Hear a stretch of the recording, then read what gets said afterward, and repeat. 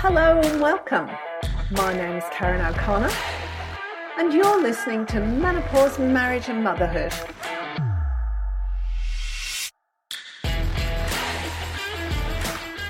Hello and welcome. Today I'm here with Dee Tozer. Welcome, Dee. And thank you so much for being on, by the way.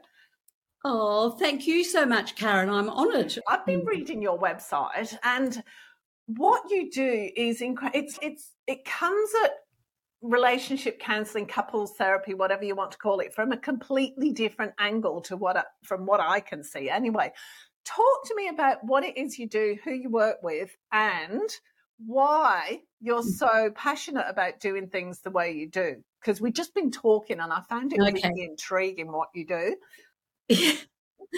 What I do in a nutshell is crunch down in the endurance, tolerance time frame when couples are out of sorts with each other for whatever reason, and particularly if they're in a serious crisis and they're into a couples therapy in the traditional sense, it drags on and on.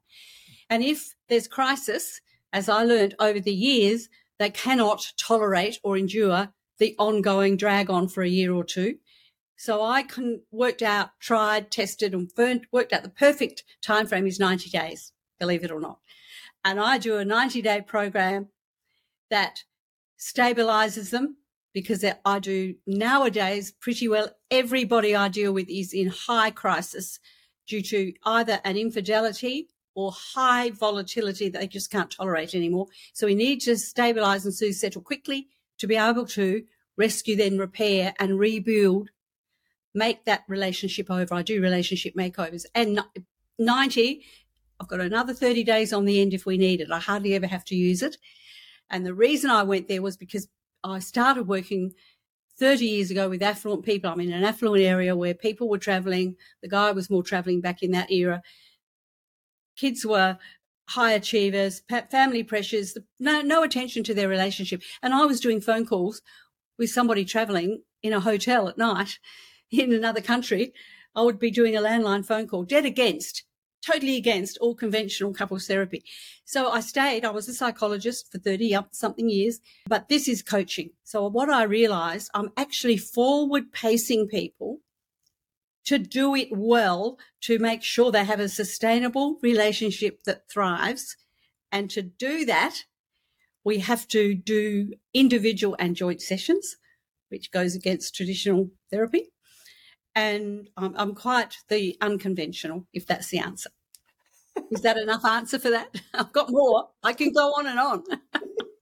I think that's great because there's a few things that you said there that go against my understanding of couples therapy and relationship therapy. And I don't know that much about it, I've got to be perfectly honest. But the idea of having a solo session with a counsellor is great because you can just offload without worrying about what your partner's going to think or whether you're upsetting them or, their reaction to whatever's going on.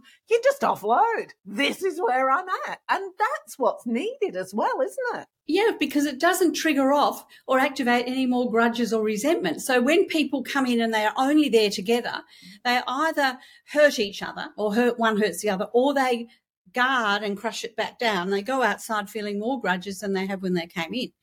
So that was many years ago. By accident really, and I did it because someone was travelling and I needed to rescue, and we had so much on the line. See, we've got the family on the line. I work mainly with people in businesses where they've got a load on the line there, even reputations on the line. And then, of course, the asset base they've worked so hard for, all on the line.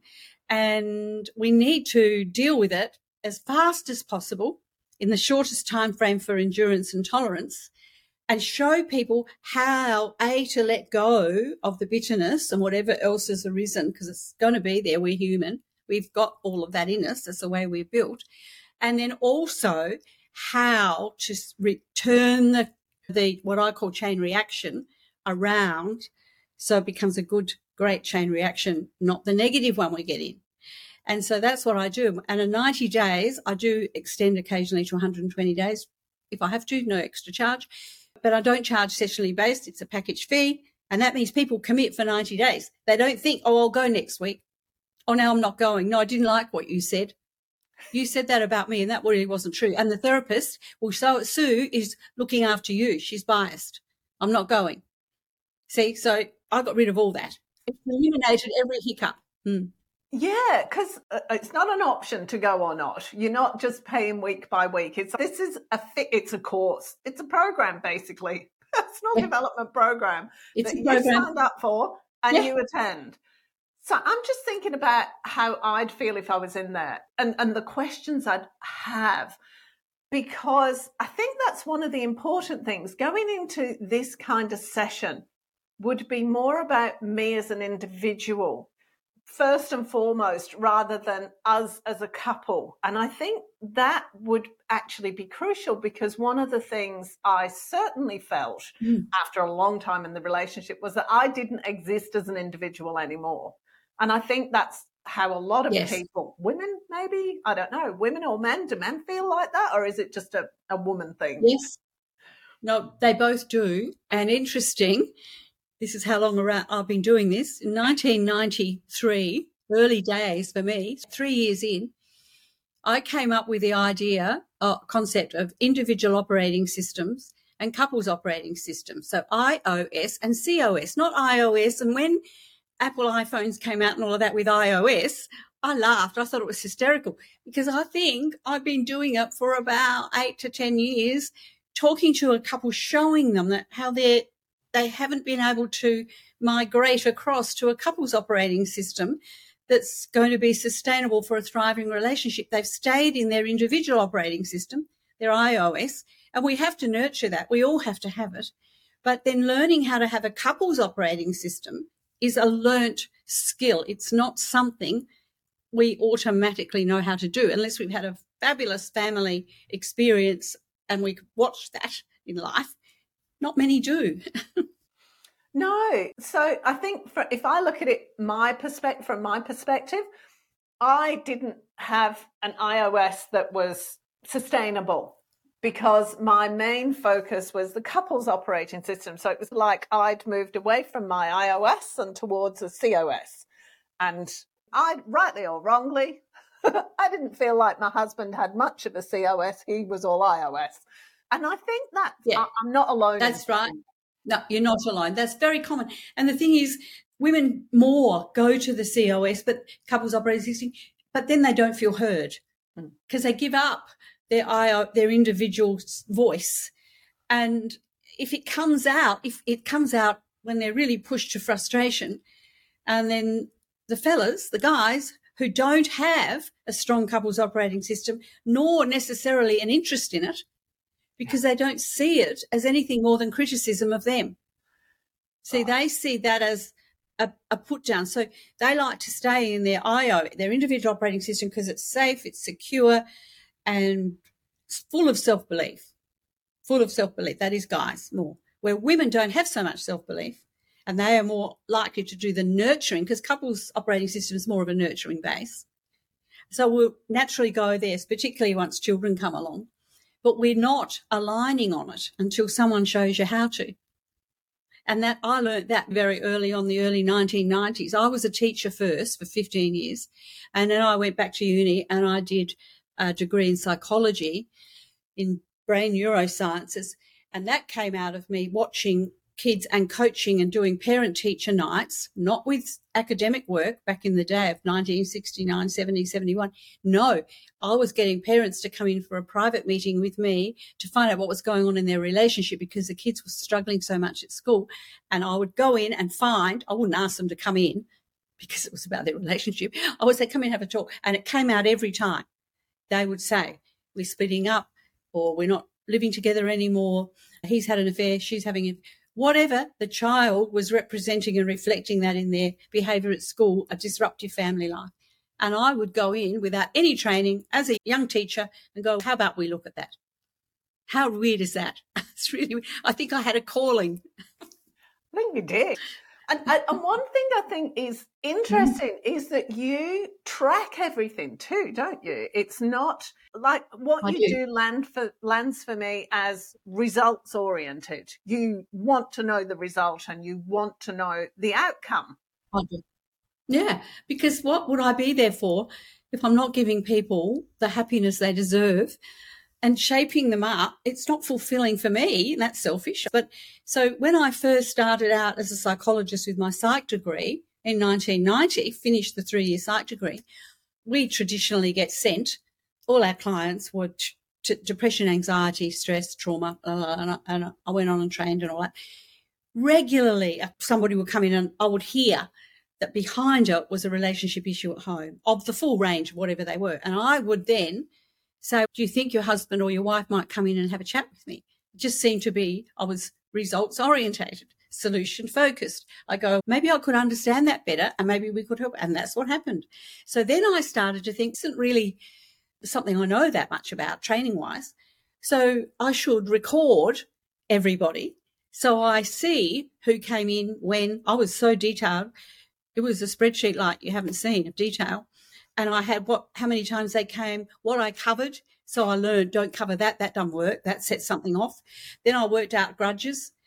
And I came to this whole terminology of grudge sludge, which is like emotional quicksand.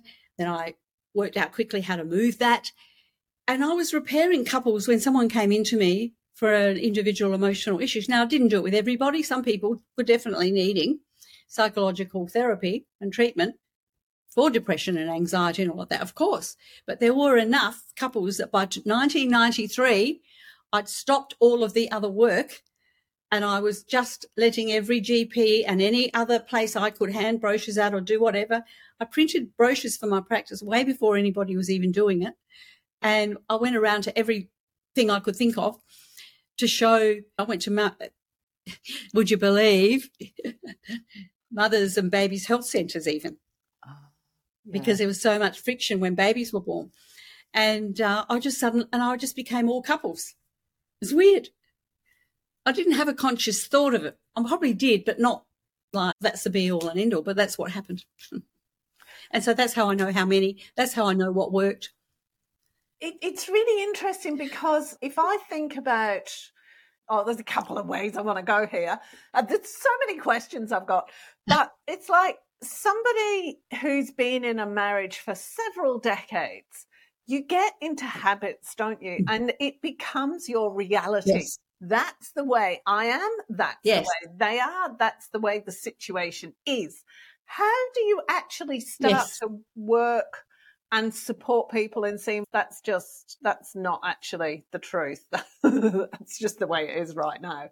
How do you do that? Yeah, well, okay. I don't approach it by that's not the truth. I say, what impact is that having on your spouse? And then what is it having on you? Let's unpack the impact.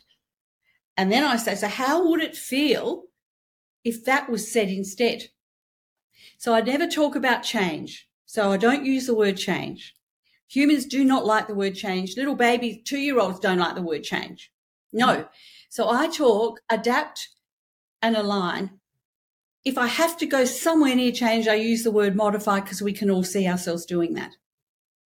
Then I say, everything I do, I created a diamond back in the day, 1989, called the Goodwill Diamond of Everlasting Love. I had called it a corny name.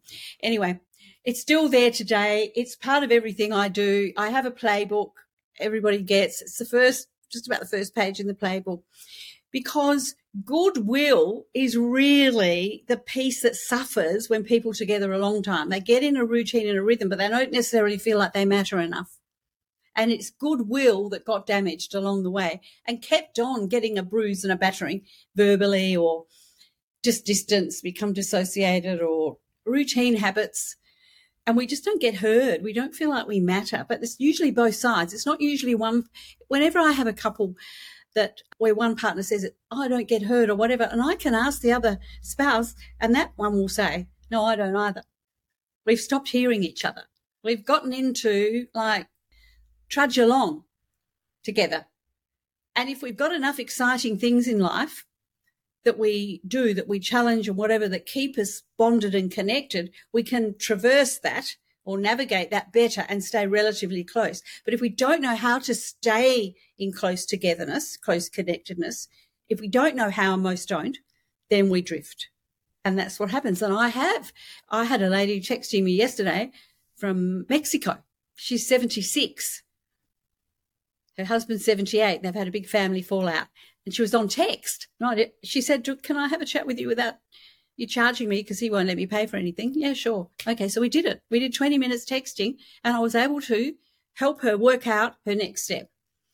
Okay, and it's not about long-term anything. It was a 20-minute texting because she couldn't speak because he would hear her. So she's doing this. He's a 78-year-old man who's quite stuck in his ways now. So she probably is. I don't even know them. But I gave her step one, and that's what she needed. She didn't have an open doorway. And I said to her, there's step one. Go and have a think about, in 2 years, is it going to matter that you are refusing to have anything to do with his family? And it all came from a nothing thing, actually, if you look at it, scale of things. And she went, oh, yeah, it is. I said, when's it going to matter most? She said, I've got a granddaughter getting married and everyone's going to be at that wedding. I said, when's that going to be? She said, 6 weeks. I said, all right, let's aim for that then. But I won't be helping her. I've pointed her to people who can help her through that, because it's not what I do. And she was so grateful, because they just don't know. And it takes up, not always does it take up that one person controls, but sometimes it does. And in her case, it did. Sometimes it just takes up that we just pull back, we're detached and disconnected.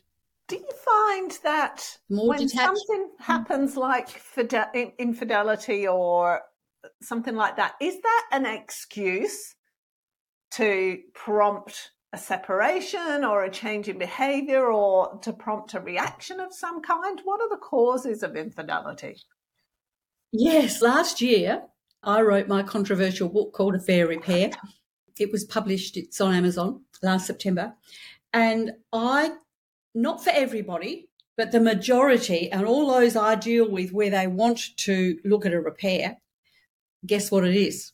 A cry for help, I believe. It is a cry for the other partner to look at me and notice me. And yeah. So another person out there, whether it's online, texting, in the gym, at work, whatever, pays attention, and people feel worthwhile again. So easy. We don't like it. We think, why don't you have better morals than that? It's not an excuse. You can't say it was a mistake. All of that. However, it's very easy to not even notice you're sliding into a close friendship with somebody who's paying attention to you. And at work in particular, there's likely to be someone else there who's in a similar distant, disconnected relationship at home where they're not heard, where there's not, or in a high volatile one. So they start sharing their story, and then they find common ground and they get connected. They matter. They feel like they matter. We need to matter. That's what it's all about. We must feel close enough to matter. And there's a way to do that. And that's what I teach over 90 days. So what is the first step? Going back to that lady in Mexico, what is the first step? What do you need to do? If somebody came to you and said, just found out my wife's been unfaithful to me and the marriage has been going downhill for a while and blah, blah, blah. What are the first steps that need to happen there? I say what I say. So I go with events.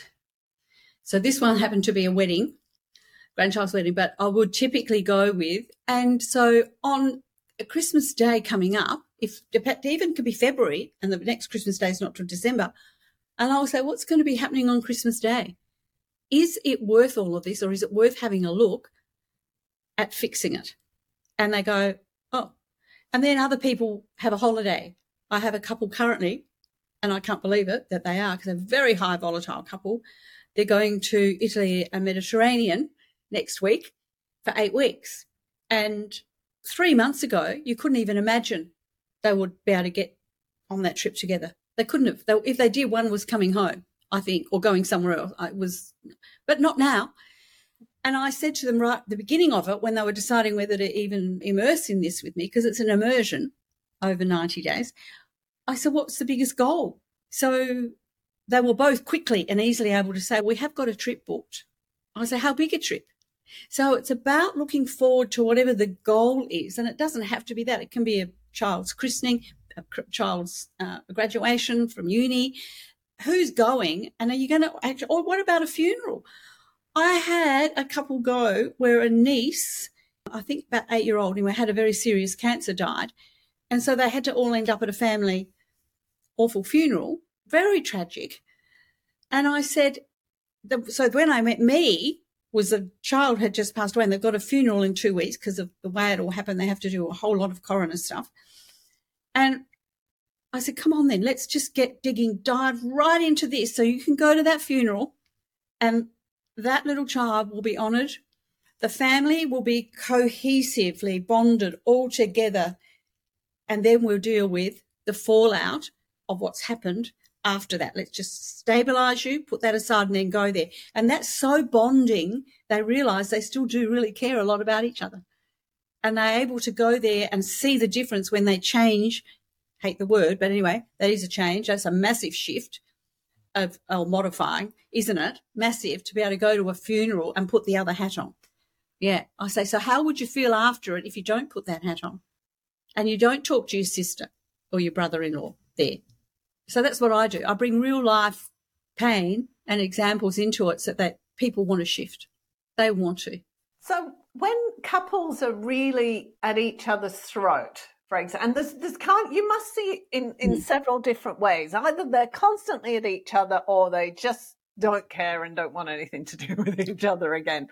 So there's got to be different. Are there different causes and supports that you give for the different ways of being that the couples have? Great question. There are. I've identified 7 couple types. Oh. All right. There's 3 main couple types who are likely to get into crisis, and 4 where the bottom ones are coercive control, abusive ones. We're not dealing with them because that, if it's a male partner, would not come along anyway. So drop that off. So it's really 6 that we would deal with. The lower end 3 are not volatile. There's not anything happening that's of major crisis, nothing unless one has an affair or one is cheating, okay? So unless that happens, they bundle along, get more disconnected and just drift away from each other. May divorce, may not, whatever, but wouldn't usually come to couples therapy. The top 3 that will come to something is affairs or cheating, infidelity of some kind, high volatility, and then control, a controlling couple where one is exerting control over the other or it's bilateral both ways. So they're the 3 and I handle them very differently. So that's the 7 couple types. So the detached, disconnected ones down the 3 in the levels in the bottom only would be coming into particularly my world of really solid shift if a betrayal happens, because they haven't got any other reason to kick them into it. Yeah, and how many couples are Does that answer into that? Yeah, and so how many couples fall into that meh category? There's nothing really wrong, it's just too not many. Right. Yeah. We can't get a valid figure on it because where would you get it from? The only way they get figures in research like this is walk around shopping centres with iPads and ask questions of random people, really. So you get a lot of good stats out of that too. But you're not going to get that statistic unless you're at the family law court and doing some sort of surveys there. And there's been a lot of that where people have drifted and they're divorcing because they've been indifferent, disconnected, whatever, and they just haven't got anything left in common. So we can't really say how many couples. But in my practice of all my couples where somebody strays, is vulnerable to straying because there's not enough connection and it will be 50% of mine. Wow. Yeah. Half of them are in that disconnected, disinterested, friends with no passion, that group. Half would be over half. I think my secretary is going to do some stats on it for me again because I haven't caught that up for a while. I did it 2 years ago because we did get a much more volatility and a lot of stuff during lockdowns that shifted the statistical needle. So she's going to have a look at it and I'll know better, but I don't think it's going to change much. It'll be at least around 50% of them. Wow, that's amazing. Because if we have high conflict couples tend not to have affairs, tend not to be attracted to anyone else. They're too caught up, and controlling couples the same because they're too caught up in trying to impose their way and be right. And get it right, and the disapproval and the defiance and the argumentative and the accusatory. See, they get too much energy there. They're less likely to find a space, and they're less likely to tell anyone else about it at work or somewhere. That's what I say. I may not be the general rule, but I think from the numbers I've seen over all my years, it would have to be a solid number, I think. So here's a question for you, because where I've gone with that, if you're unhappy in a relationship and it's a volatile relationship, you're getting enough reaction from your spouse to keep you happy. But if it's a mere relationship, are you then going off to have an affair to get a reaction from your partner? Yeah, there's partly that, yes. Now, it's not that in the highly volatile ones, often they're passionate people, so they are more able then to get out of that volatility. They don't like it. They don't like the feeling that leaves them with or whatever, but they can still have some sort of physical passionate connection because they're passionate. So they're more likely, but then it flares again. Over time, though, it wears thin. It wears thin and that wears away. So it depends on how long it's been going on for. So pretty typically couples wait too long. I think there's a figure around the internet. I don't know how valid it is, 7 years or something. In my book, it's usually 9 or 10 years in the volatile world. And some of them have tried traditional therapy. But where they're volatile, there's no way I don't think, in a week to week, fortnight to fortnight, plod along to a session scenario that you're going to see much of it enough to address it and shift it. That's why I do a weekly individual session each and a joint session every week. Wow. And I can see the benefit of that as well, because then you're talking to each individual as they're going through all the different stages. It's not just sitting on the lounge when one's feeling particularly irritated by the other one. Yes. Yeah. And the other thing is I do also, another unique thing is I have what I call nowadays SOS calls. I used to call them ER, emergency room calls, because loads of my clients are in the United States and they like ER or ED. But anyway, SOS calls. So people in their package program have 5 business days a week, whatever time zone they're in. They can text me to do a 15, 20-minute crisis call. And I talk them through. Yeah, and that's added in. And they hardly use them. They use them a lot in the first 2 to 3 weeks. Then they're right, because we've got them well aligned. We're really moving in the right direction. And occasionally one comes through. So, yes, we need that regular, frequent interaction with whatever therapist. That's why I call myself a coach, because therapy has that whole connotation of long-term, where I'm coaching in the 90-day space to shift, because people can and will shift if their goal is high enough and clear enough and the directions are. I've got a 14-year-old grandson who's a really good basketballer. He says, it's like my coach stands there, Nan, and tells me, you know what, put your shoulder that way that bit, turn your foot that way, do that. And know you're going to do that as you're close enough to the basket. And then make sure the other arm's where it's got to be to get that in. So he says, that's what you do. And it's a 14-year-old kid, boy, because we have a few talks in the family about it. It comes up quite a bit about what I do because it's unusual. It's interesting. Is this because I'm thinking as you get into habits in relationships, or even over a short period of time, you tend to not think about what you're doing. It's a reaction rather than a response. And is it that you're then doing, from what you're saying, you're creating a different reaction to what you normally do? You respond. I'm grasping at something here. I think what you might be grasping at is that I make a distinction between reacting and responding. And so I show people what's going on when they react, and then I show them what to do to respond instead, and how much better that outcome is and how they can learn it very quickly.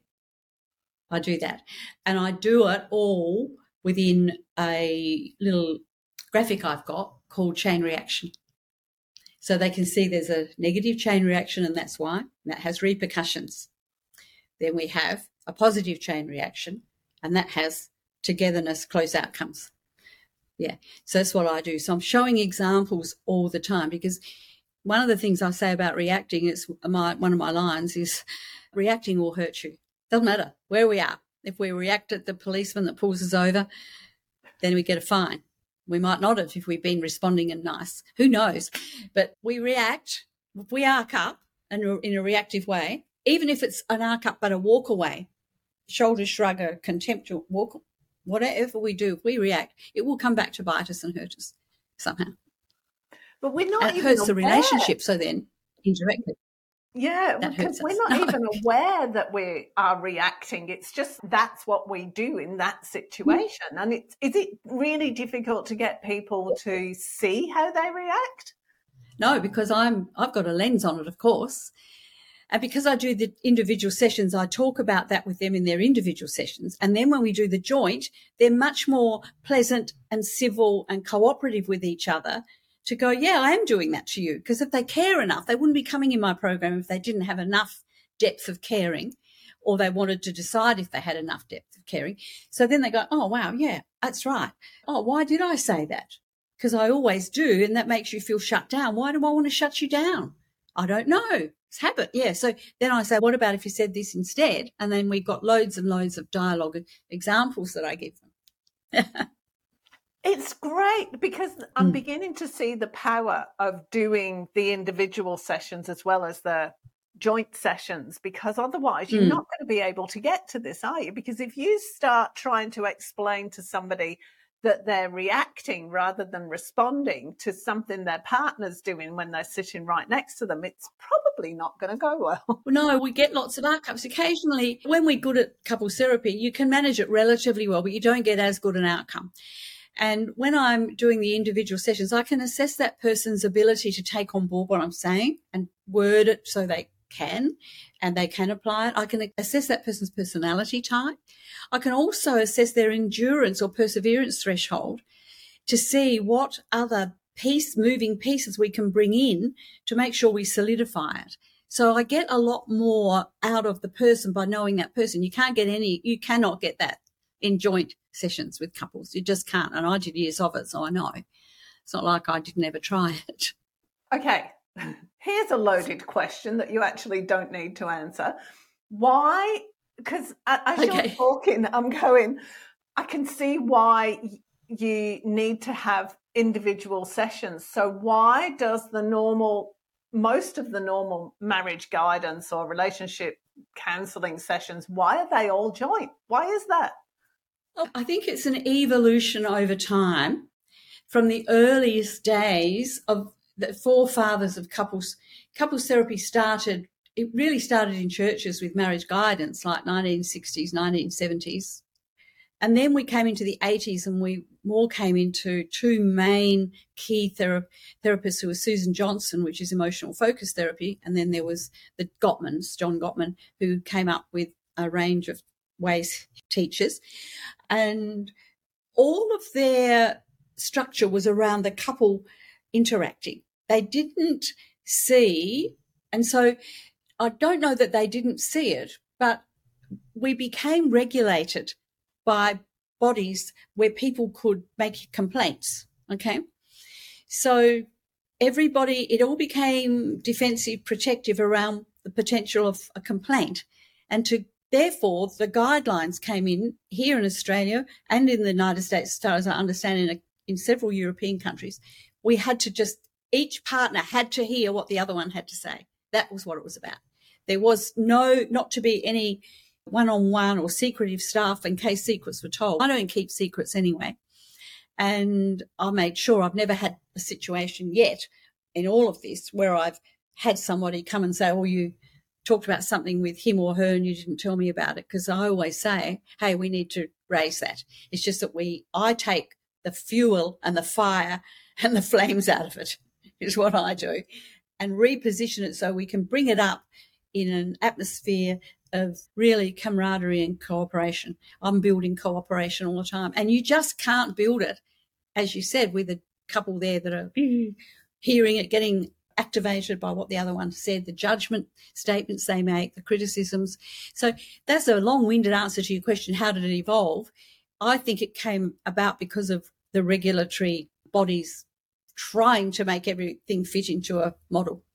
Something you said there, it was about judgment. And I think for me, that's what I'm hearing in what you do, is that when an individual talks to you, and they tell you all this stuff, you can listen without judgment and they can be heard without judgment. And I know from personal experience that just being able to share myself with no judgment takes all of the negative power out of it. So that, but if you could not do that without judgment if you're fessing up to something when your partner's sitting there, because they're going to be a judge, right? Absolutely. I use an example, a crazy one, glass on sink, okay? How many times, I just abbreviated to 3 words, but how much trouble that causes with couples where one insists on putting the glass on the sink. So I use that as a glass on sink is like an umbrella title for the problems in a couples therapy session which haven't been set up well with the individual sessions. So because the glass on sink will be brought up and it's not indicative of their relationship and how you can heal it all. It's indicative of I'm right and you're wrong and I want a clean sink. My standards, it's actually a put down, my standards are higher than yours, or you don't have standards. See, so all that accusatory stuff goes on. So your standards, you don't have any. Towel on floor, bathroom floor, all these things that are all domestic logistics. That's what gets fired around, and good, strong, sound couples therapists can do a good job of navigating it. Myself personally, I think to get the biggest adapting and aligning out of it, we need to do the individual part of it each time because there's so many cogs moving, and move the judgment, as you just said, eliminate. We need to absolutely eliminate judgment, criticism and shame. Has to go. Yeah, there are two other loaded things, criticism and shame, because those are the other two, like criticism in particular. What's the shame about? Talk to me about that. If somebody's, for instance, I had a couple last year where he'd had, and she could understand, she'd been suffering severe anxiety since the beginning of the pandemic, and she just could not put it apart. So all of the dialogue between them was all about how weak she was to succumb to this anxiety. It was weak. It was, she's better than that. So it was all put downs, lots of, you're not good enough.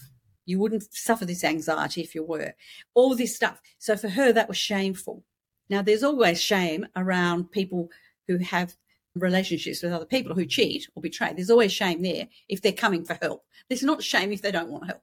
Then they're going, oh, stuff it. No, I don't feel ashamed. But if they're ashamed, so shame, of course, there with infidelity, but in many other areas. So this lass felt like this big, because she was swamped and swallowed with anxiety and was taking medication for it. And therefore that made her not at all physically, intimately interested. And also her tolerance, she was irritable, so she was very intolerant to him if he was a little bit late with something, or if he didn't set the table, didn't put his knife on the plate the right way at the end. She became incredibly picky. It comes with, some people do, with anxiety, and she had it.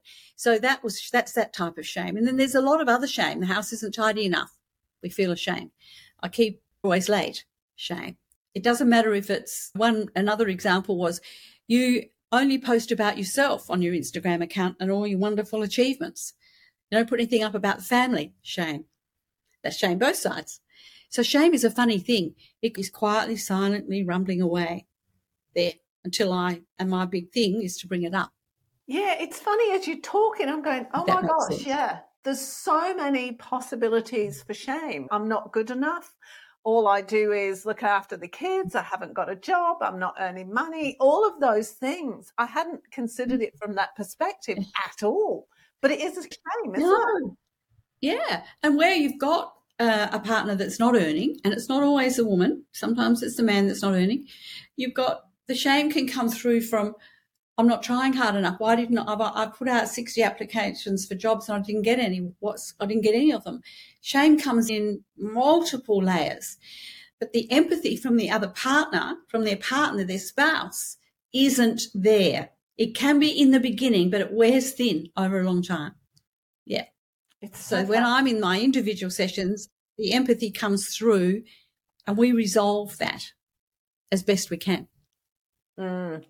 I love what you do because it's all about hearing the individuals, because unless the individual's been heard fully, there's no way forward because their iOS system No. isn't operating, basically. Yeah, exactly. That's right. That's right. Yes, so that's how I do it, Karen. That is fantastic. We're going to wrap up in a few minutes. Is there anything else you want to share before we go? Look, people ask me, why is it possible? Isn't once a cheater always a cheater? Because I'm mainly in that area. Why is that not? And I say there are some serial offenders and I don't see them, or if I do, they come onto an introductory call. I can pick it in 5 seconds, less than 10 minutes anyway, and I don't work with them. And I feel bad but then we're not going to go anywhere with it. Yeah. So there are those out there, the serial offenders. All right. And so if there's a guidance around what the spouse should do, and it's usually a woman, then she either adapts and tolerates it or the marriage is over. But in the world I work in, the cheating is a once off, doesn't happen again. There's a cry for help type of cheating. That's what I said right earlier on. It's that cry for help, cry for mattering, cry to have my humanity valued, validated, valued, not put down, honoured. Now, honouring and cherishing, I talk a lot about. We can't stay in a cherishing state the whole of 24/7. No, but we can have a deep-seated honouring for somebody else and stay in goodwill and positivity, cooperation with them. So that's really what I'm guiding the whole way through. And tell people how they can get in touch with you. Where can they? I mean, everything will be on the webpage that goes with the podcast, but how can people get in touch with you directly? Yeah, directly is easier. It's on my website, the homepage. There's a button there to book a call with me, which is an introductory call. Okay. So it's a 45-minute introductory call, and there's times available week in, week out. Unless I'm fully booked for a while, then I don't have the button up there. But if the button's there are some times available. Book that call. It can be just one partner or it can be both together. Sometimes I do an individual one each and then do a joint. Sometimes I do the joint first, then an individual one afterwards, because there's a lot to get through in that. And that's one way. It's the easiest way. You can put my email up. I always put my Gmail up. I have my website one, and on the website there's also, of course, the contact form, and you can come through that. There's plenty of ways. But I put my Gmail on there because this is probably going to be to Australian viewers, I'm imagining. But because I work so much overseas, sometimes the website contact form doesn't work. It's crazy. So I put my Gmail address on there as well. That works anywhere in the world. Okay, great. It's about 50% Australian and 50% overseas is my listening base. So, yeah. Oh, there you go. There you go. So, yeah, so sometimes something might bounce for them. Or if they're not sure, just shoot me an email on the Gmail account, because we know that always goes through. Okay, lovely. Just before you go, I'm going to ask you this. What happens if you find that your partner was unfaithful to you, and you mend it for various reasons? You don't go for counselling, but for various reasons, you just decide to stay together and you stumble along for years. But then as the years go on, you find that your partner's treating you with less and less respect, and you just wish that you got out when you could have done a few years before. Is that salvageable, or how do you work on that kind of scenario? The same way, it is fully salvageable, because if people know how to salvage it, because sometimes the partner that's showing the disrespect doesn't even know they are. What they're more doing is showing disapproval. And that's because the person that got really hurt can't show approval to them. We're bumbling along, but we've stopped showing approval. Therefore, one or other or both feel this strong vibe of disapproval. And then they don't know what to do about it. It feels like disrespect. People talk about disrespect all the time. But disapproval is really what the underlying point is. And so they can't do it. They can't fix that themselves. So they just bumble along, and it feels like disrespect, so we get more distant. As soon as we fix that disapproval piece and get into the idea of who am I here? What does being likable and being lovable mean? Not loving, not showing love, but being somebody that somebody can love. That's what I do. I do a whole likable, lovable piece. It's a wake-up call and it stops. Thank you so much, Dee. This has been absolutely brilliant. Good. You're very welcome, Karen. Thank you very much for having me. If you enjoyed this episode, be sure to subscribe and don't forget to rate and review this podcast and share it with your friends. Thanks so much for listening, and I hope you're leaving with some thought-provoking information that can make a difference in your life. See you next time.